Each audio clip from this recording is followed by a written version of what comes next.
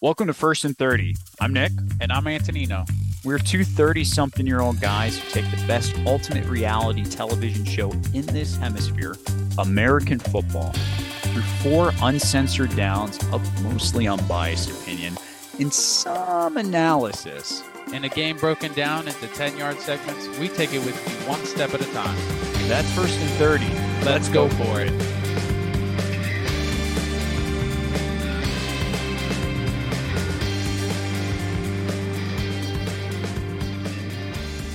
Welcome to the First and 30 podcast.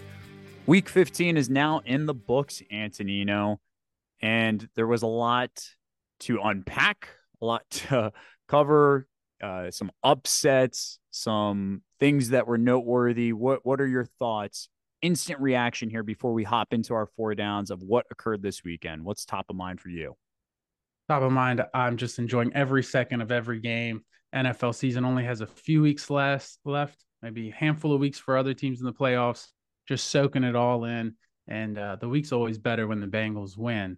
But I do believe you went on a little road trip to see your boys. Tell me about that. How was your trip up to Buffalo? Yes, I did. So I did travel to Buffalo, 6.5 hours here from Annapolis, Maryland, to witness my Cowboys get their butts kicked against those Buffalo Bills in a wet, hostile environment. I will admit, though, when I was coming out there, I was a little nervous about Bills Mafia. I've heard a few things. I've seen, those viral videos of the fans jumping on tables, acting crazy. So I didn't know what I was going to be getting into walking around the town of Buffalo wearing all my cowboy gear.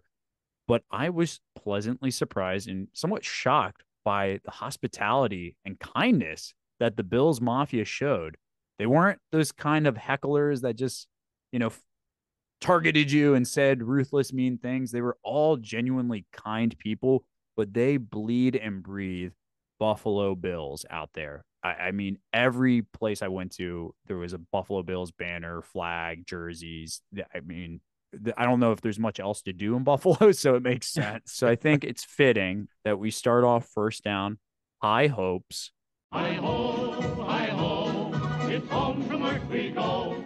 And discuss and examine the Bills' beatdown of the Cowboys in the rain, the sloppy conditions. I was obviously there. I had my impressions, but let me hear it from your perspective, sitting on the couch in your nice, warm house. That's right. It was pouring down. I was thinking of you when I was watching the game. Poor guy to have not only the elements on you, but the Buffalo Bills on your team. But when I was watching that game, I just saw missed opportunities left and right. Early in the game, I think when you're playing on the road, it's important to get the momentum on your side. Bills were up 7-zip. They were punting the ball. They came mere inches from blocking a punt, which would then be called a penalty for, I believe it was roughing the kicker. So that was a huge swing. You block that, you recover that in the end zone. That could be 7-year way to tie game. And then the next drive, there was a fumble that they did not challenge. That was clearly recovered by Dallas. Ultimately, they would get a touchdown on that drive, Buffalo would, and they would go up 14-zip. And I think that's all she wrote from there. But from your perspective, you were at the game. Did you notice the fumble?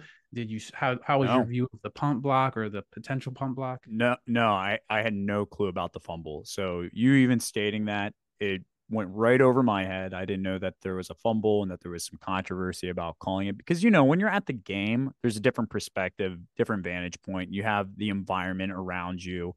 You don't have the announcers giving you the play-by-play in the broadcast booth or replays. So that went right over my head. But the punt block penalty, the roughing the kicker, that one, I did see that happen. I was aware of what was going on. Tough penalty. But the Bills came in with the formula to beat Dallas. And I've been saying this going into this game. I went with my buddy. I was apprehensive and nervous. The Bills are better than what their record has indicated so far. A lot of their losses were close, one-score losses. The difference really came down to turnovers for Buffalo in a lot of those games, since they, I believe, are a top 5 team in turnovers at this moment in terms of differential.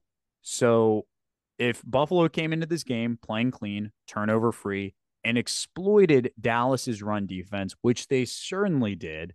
They had the formula to beat the Cowboys because honestly, Dallas is a team built for finesse.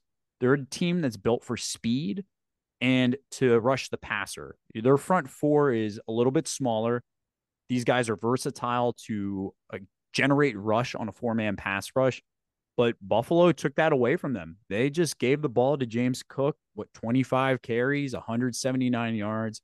He also had 2 catches, 48 yards, 2 touchdowns, 1 rushing, 1 receiving. What did Josh Allen do? Do you have those stats pulled up? Because I don't even think he threw it more than 20 times in this game. This was not your typical Josh Allen game. Not only did he not throw a turnover, he didn't even throw over 100 yards. He threw about 70-ish yards. And my favorite part was his quote after the game, the post-game quote. What did he say? He felt like he was the kid in class who did a group project and did no work, but still got the A. I'm not a big Josh Allen fan, but that really resonated with me. I think it similar to my college experience for the most part. But you'll take him how you can get it. He said he'll continue to do that 10 times out of 10 as long as they continue to be victorious. But at the end of the day, when we're talking about Buffalo and Dallas, one thing really hits home. It's the home field advantage. 6-2 at home, 2-4 on the road. So both teams really play well at home. I think that was the difference here. They came out early, they took the lead, and then they could lean on the run game, and that pretty much gave them what they need to expose that Dallas defense that's good at pressuring the pass. Yeah, it's interesting, though, that dichotomy between the home and away. In this game, weather wasn't a factor in the first half.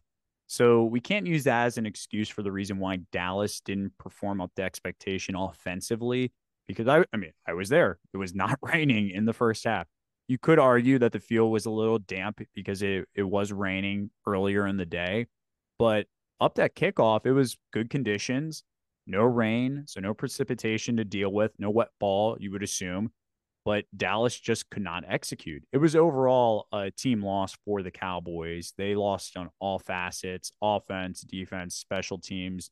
Got outperformed by Buffalo, but you got to give the Bills the credit here. They came in with a game plan to basically just punch Dallas in the mouth and be more physical than the Cowboys up front. It seemed like every play, James Cook was breaking off about 6-7 yards. Even Ty Johnson was looking better than Tony Pollard, honestly. He was just breaking off big runs too. So that's a bad formula for the Cowboys, and I'm a little concerned, especially with them locking in a playoff spot heading into the playoffs. Eagles lost last night, which gives them an opportunity to win the division. But still, when you have to go up against, let's say, a Detroit Lions team, which they'll be playing here in a few weeks, and then potentially the 49ers in the playoffs, those are teams that can run the ball very well. And as we've seen, Dallas is not the best at stopping the run, especially with guys like Jonathan Hankins, their nose guard, being injured. Mozzie Smith hasn't stepped up. He was a first-round pick this year for them. They were expecting big things from him to be a run stuffer. He got exposed in this game too. But look, real quick, let's just wrap it up with what's the remaining schedule for the Bills? How do we think they're going to look? Right now, they're the 9th seed in the playoffs. We know that there's a bunch of teams sitting there 8-6. Do we think that they have a shot at making it? Do we have high hopes that the Bills are going to turn this thing around, right this ship, and sail into the playoffs? Yeah, don't look now, but they got the Chargers on Saturday, which easily winnable game. The Patriots after that. And then they finish up with the Dolphins in a game that might not even matter for the Dolphins. It could have more ramifications for Buffalo. Yeah. So if they finish with 2 out of 3 or win all 3 of those, don't look now. Buffalo Bills could be circling the wagons. Yep. Well, let's move on to second down then, Antonino. They are who we thought they were. But they are who we thought they were, and we let them off the hook. So in this week's segment, we're going to take a look at Atlanta's loss to the Carolina Panthers, exposing the Falcons potentially as a playoff pretender, as we kind of assumed. I mean, the NFC South is a weak division as it is. Atlanta going into this week needed this win to keep up with the Saints and the Buccaneers to potentially win that division. Essentially the winner of that division. That's the only way that they're probably going to make the playoffs, even though the wild card is still kind of up for grabs. But what did you see with these Falcons? They kind of are who we thought they were. Not a good team. They're a pretender, losing to a once 1-12 Panthers. But yeah, what's your take? I like how you mentioned that they needed this game. They're in a playoff race. They needed this game. They're playing a team with one win all year. All right. And I don't know if you can hear it in my voice, but not only do I have Bijan on my fantasy team, but they lost me a parlay, and that was the one leg that lost. I just needed them to get the money line, and they took the L. Ugly all around. Okay. Very frustrated with the Falcons all year long. I think they're just wasting talent left and right. But like you said, one game behind the Vikings, Rams, Saints, and Seahawks for that last wild card playoff spot. Yeah, well, I like how you mentioned too, kind of wasting that talent. Bijan Robinson, he had 7 carries in this game for 11 yards, 1 catch for 3 yards. He gets 58% of the snaps, so it was a 30-26 snap split with Tyler Algier.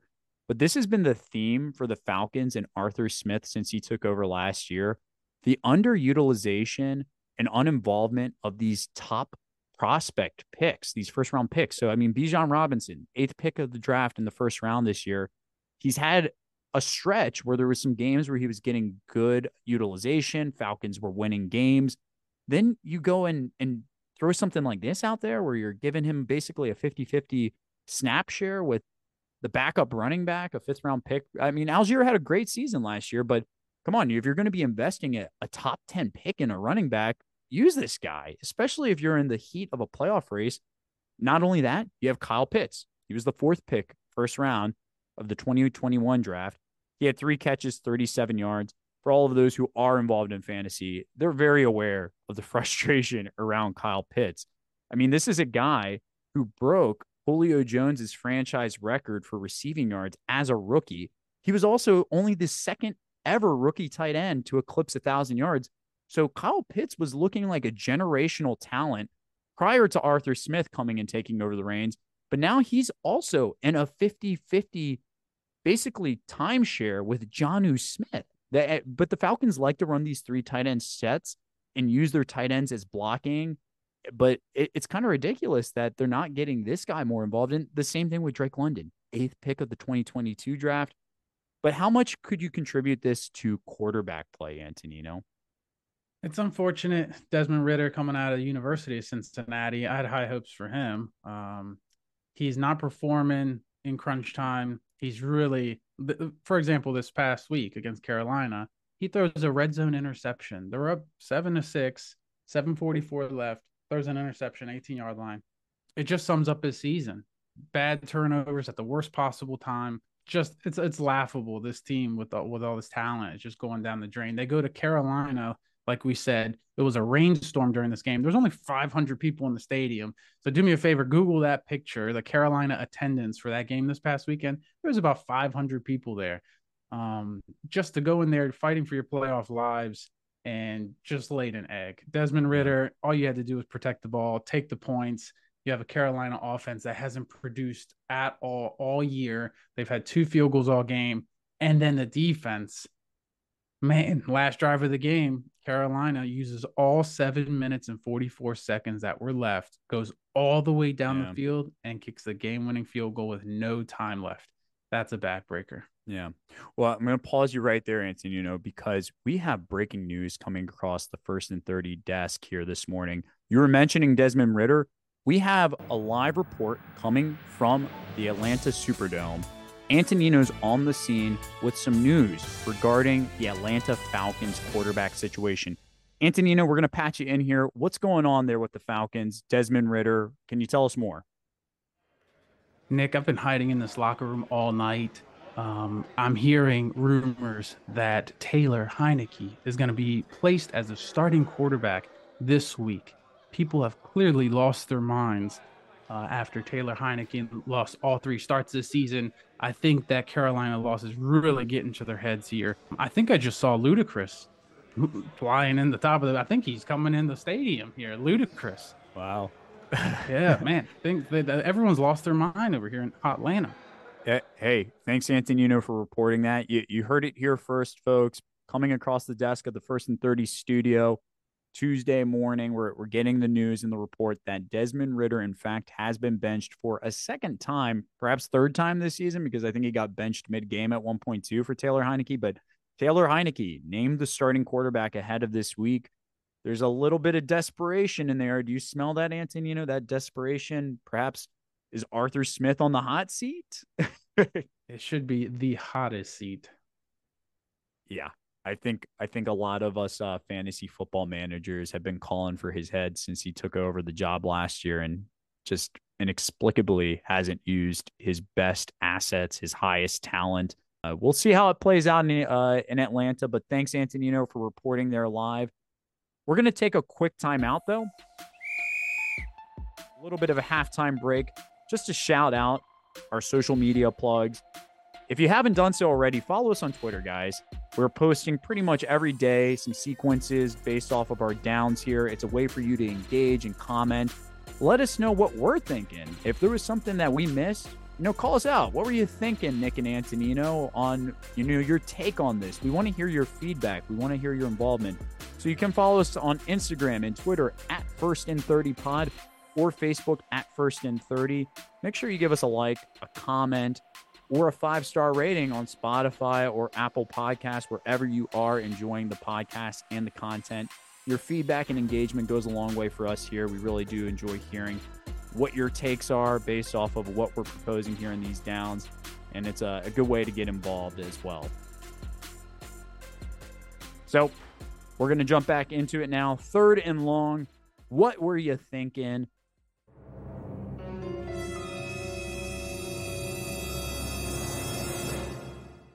And in this week's edition, we're going to look at Matt Eberflus, the head coach of the Chicago Bears, in that matchup between the Bears and the Browns. There was a questionable decision made there on that 17-7 fourth quarter lead against the Browns. Why don't you break it down for us, Anthony? What occurred? The Bears are officially hibernating for the winter. Very unfortunate. They had a 2-game win streak. They just beat the Lions. They have a 10-point lead against the hot Cleveland Browns. And then just questionable decision-making from the head coach.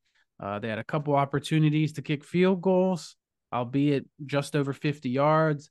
They chose to go for it both times, resulting in 0 points.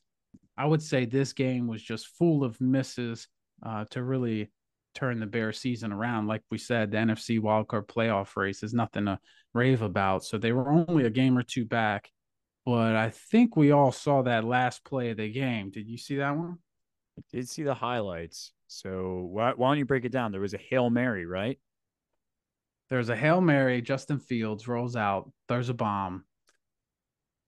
Jump ball drill. Cleveland's just trying to bat it down. Someone gets a hand on it. They bat it down.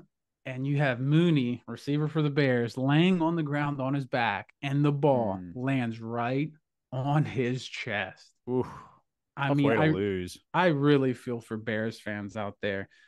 You had the win in your lap, literally, and he bobbles it and kicks it with his foot in the air. My goodness. And that wasn't the only drop of the game. There was a play earlier in the first quarter, 40, 50 yard bomb to their tight end that was just missed. He was wide open in the breadbasket.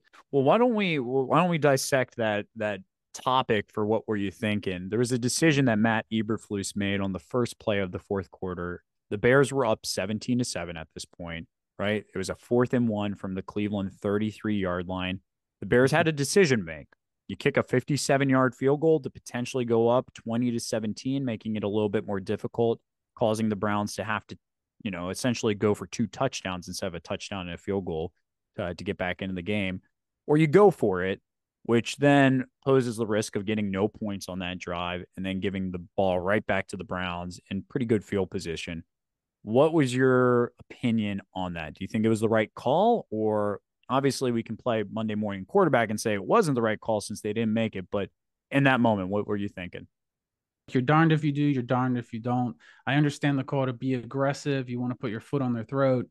But being up 17-7, you just intercepted Joe Flacco for the 3rd time prior. You intercept him in the red zone. You get the interception. You return it almost midfield. 2:31 was remaining when they got that pick. They start the fourth quarter. You're up 17-7.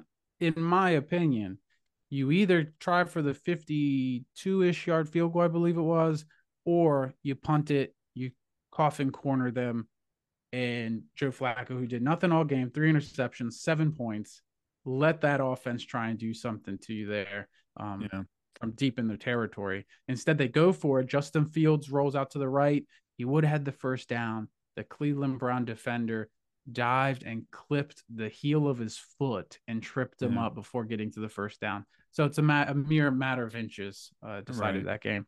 Yeah, because they were stuffed on that RPO fake handoff, and Fields tried to take it upfield, get the first down on his own.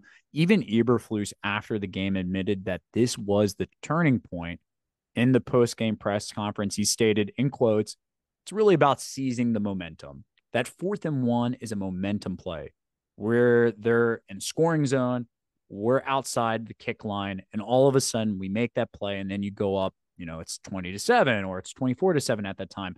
So that was the momentum play. Those are the plays we've got to make. That was a good call for that down, and we got to make those plays. Momentum's going to shift back and forth, and we got to seize it. And that's what we talked about to the players. So obviously that was the momentum play. That was where things shifted because the Browns went downfield, scored. The game got close. It's an unfortunate way to lose too, with the Hail Mary, the opportunity to make that catch right at the end. Bears now dropped to 5-9. They're kind of looking outside the playoffs. You could argue though, man, that they didn't have much to lose there too. I get that they're kind of in the playoff race, but your team had the momentum there. Might as well take a shot. Yeah, I mean, punting it, really? I don't know if you'd punt. If anything, I would be more aggressive, try to kick the long field goal, get some points, hopefully out of it. But yeah. Tough way to lose it, especially with that Hail Mary attempt. Do you have anything else to add with the third down? Chicago Bears have a lot of answers or a lot of questions to answer this offseason. Is Justin Fields the answer? Will they go quarterback shopping? They have the 1st and 5th pick of the NFL draft. A lot of mock drafts have them getting Drake May at 1 or Caleb Williams. It's a tough one. It's a tough one. What would you do? That's a good question. I think I would probably stick with Justin Fields. I think he just needs a little more support around him. I know Chicago is the place where receivers go to die, and their running backs have been injured. They have a lack of foundational coaching. I don't think Justin Fields is the total complete issue.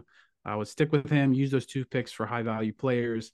And I think there is talks. This could be a little further down the timeline, but talks to build a new stadium in Chicago, and it would be a dome stadium. So that could really be what the Bears need to come back to relevancy and maybe have some offensive firepower again. Yeah.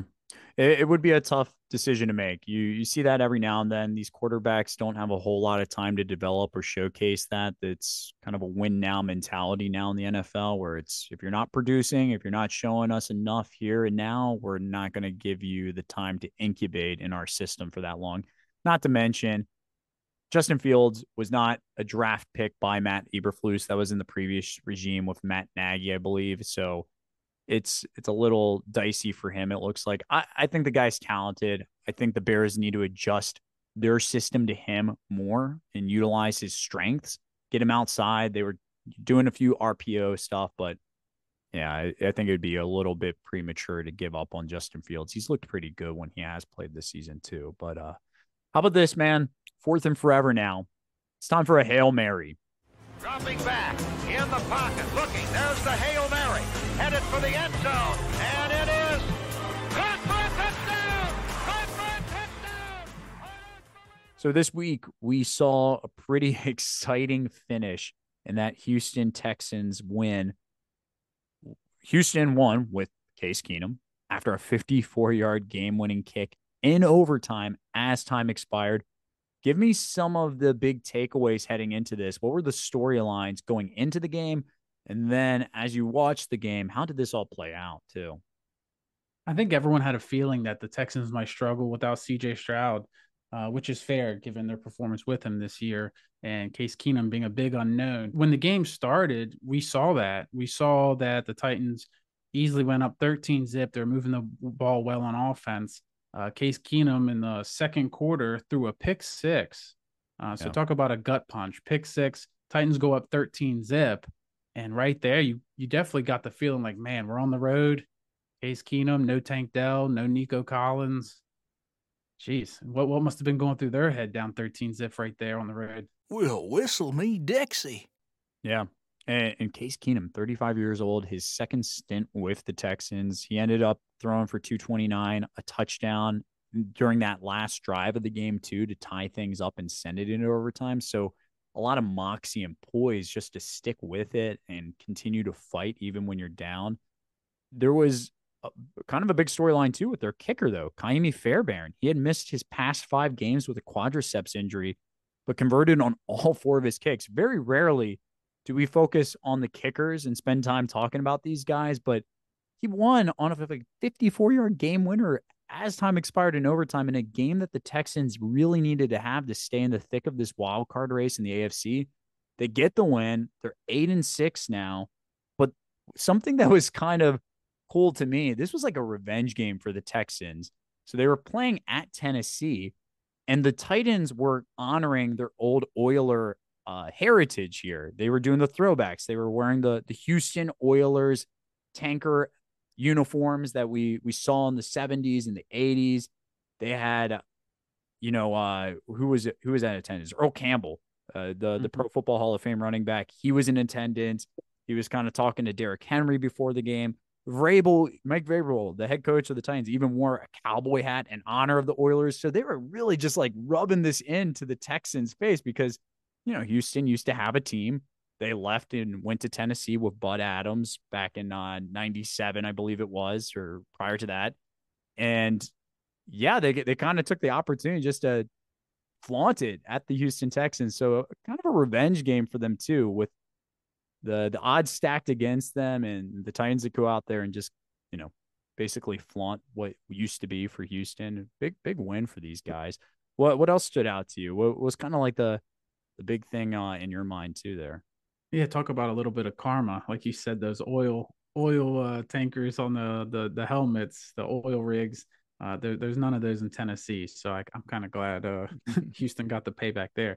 But what stood out to me was Dalton Schultz. Tons of critical catches late. Tennessee actually had an interception in their hands at the 5-yard line, and Dalton Schultz just went up and took it from the guy, which ended up being a critical play to get them in overtime. They would end up getting a touchdown there. It was a really grinded out type of game. When it was 13-zip, the kicker, as you mentioned, Fairbairn came in 13-3, 13-6, 13-9. They would then get a touchdown to tie it up, and then nails a bomb in overtime with no time left. 2 of his kicks being over 50 yards, coming out off the injury. Talk about a way to make your presence felt on your first day back on the job. But at the end of the day, D'Amico Ryans, he's got to be a Coach of the Year candidate. Yeah, for sure. I was thinking that too, man, Yeah, without CJ Stroud, to get this done with all these players missing, definitely Coach of the Year candidate.